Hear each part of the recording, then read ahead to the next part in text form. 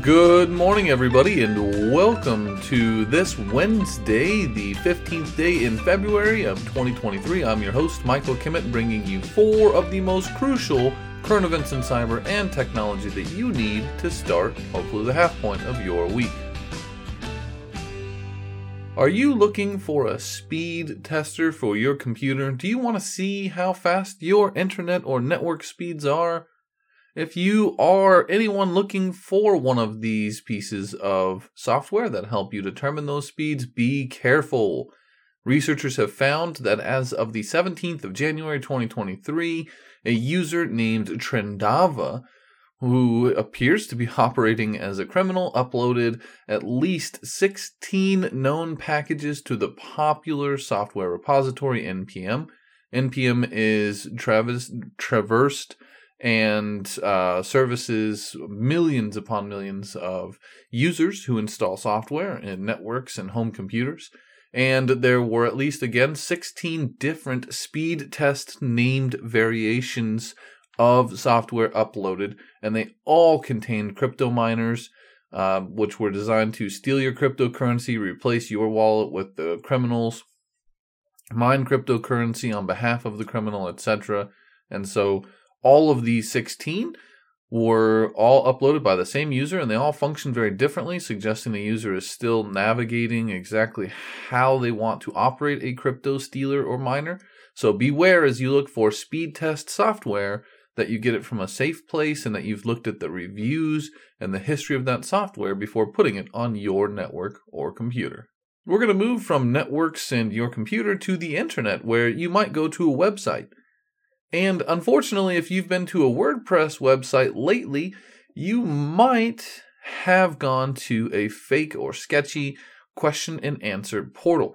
There's a criminal that is making millions of dollars in ad revenue by redirecting users to these compromised WordPress sites.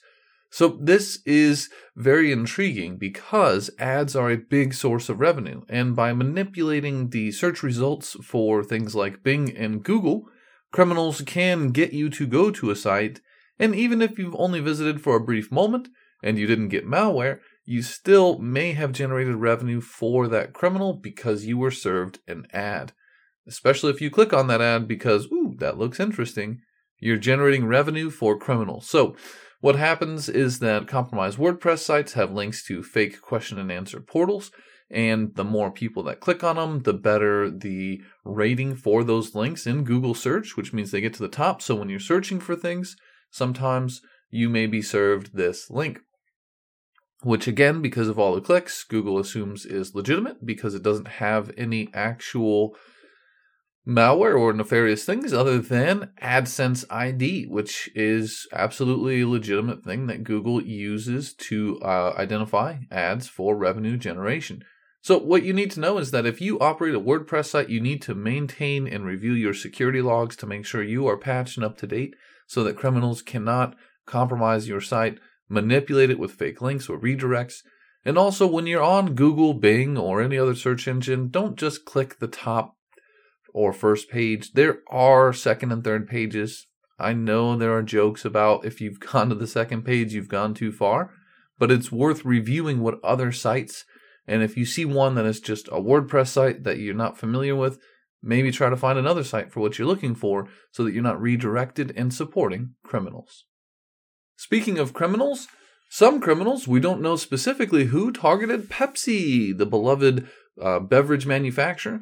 Pepsi Bottling Ventures has, as a business unit of PepsiCo, suffered what is known as a, quote, malware attack. Now, this looks and smells very much like a ransomware attack because the report says that this is disrupting services in at least 18 of their facilities in a number of states in the eastern United States.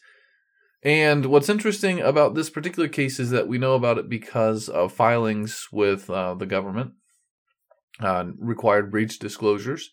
So we now know that on 23 December, threat actors compromised Pepsi Bottling Ventures, PBV, and that this access was detected on the 10th of January. Now, if you're saying, wait a minute, that's a while. Yes, that's 18 days that criminals had access to Pepsi Bottling Ventures networks. And during that time, according to the company, data was accessed. We don't know exactly if it was stolen. We don't know if this belongs to employees, if it belongs to customers. But the data linked include things like your name, your address, your ID card, your social security number, passport information. And so this appears like it reads more like employee data.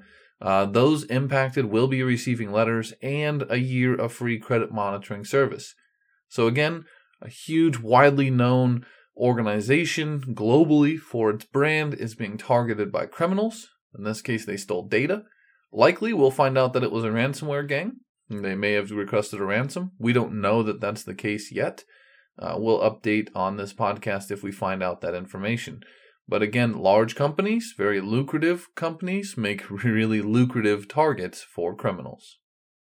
And we're going to end today on just how lucrative criminals can become.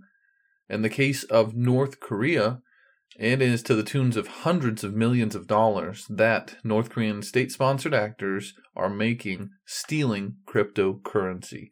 And to combat this, the United States, specifically the Treasury Office, who operates the Foreign Assets Control, or OFAC, has sanctioned some specific cryptocurrency services.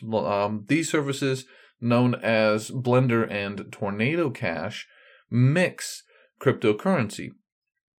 Now, cryptocurrency was supposed to be anonymous all on its own, except that Bitcoin specifically is an open ledger, meaning that transactions can be viewed in real time, wallets can be looked at to verify funds. It's supposed to be a very trusting and open environment. But because there's in theory, unlimited number of wallets, you can move money around to a degree that it becomes difficult to understand who is behind what wallet or why that money is moving. And so these mixers do this hundreds of times, taking a cut of the profit and returning ultimately the threat actors or individuals who want anonymity. Because again, not everyone who uses mixers is a criminal.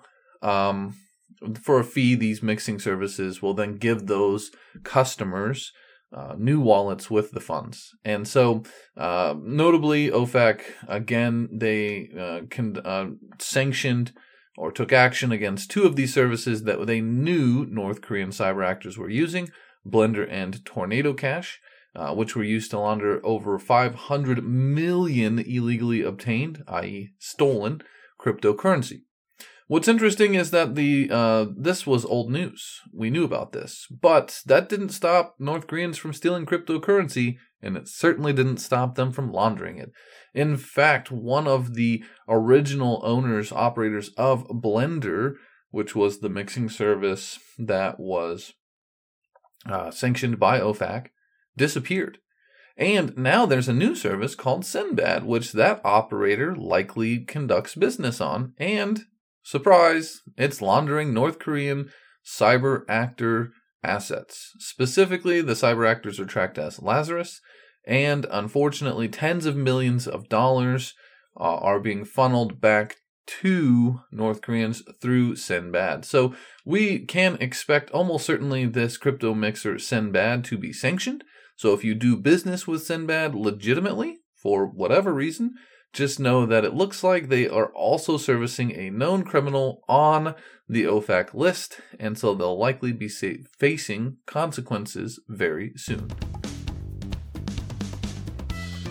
That'll do it for me today. Thank you all so very much. Have a fantastic and outstanding Wednesday. Hopefully you're halfway through your work week. Until tomorrow on Thursday, stay strong, stay safe, stay healthy, and we'll see you then. Michael Kimmett signing off. Ciao.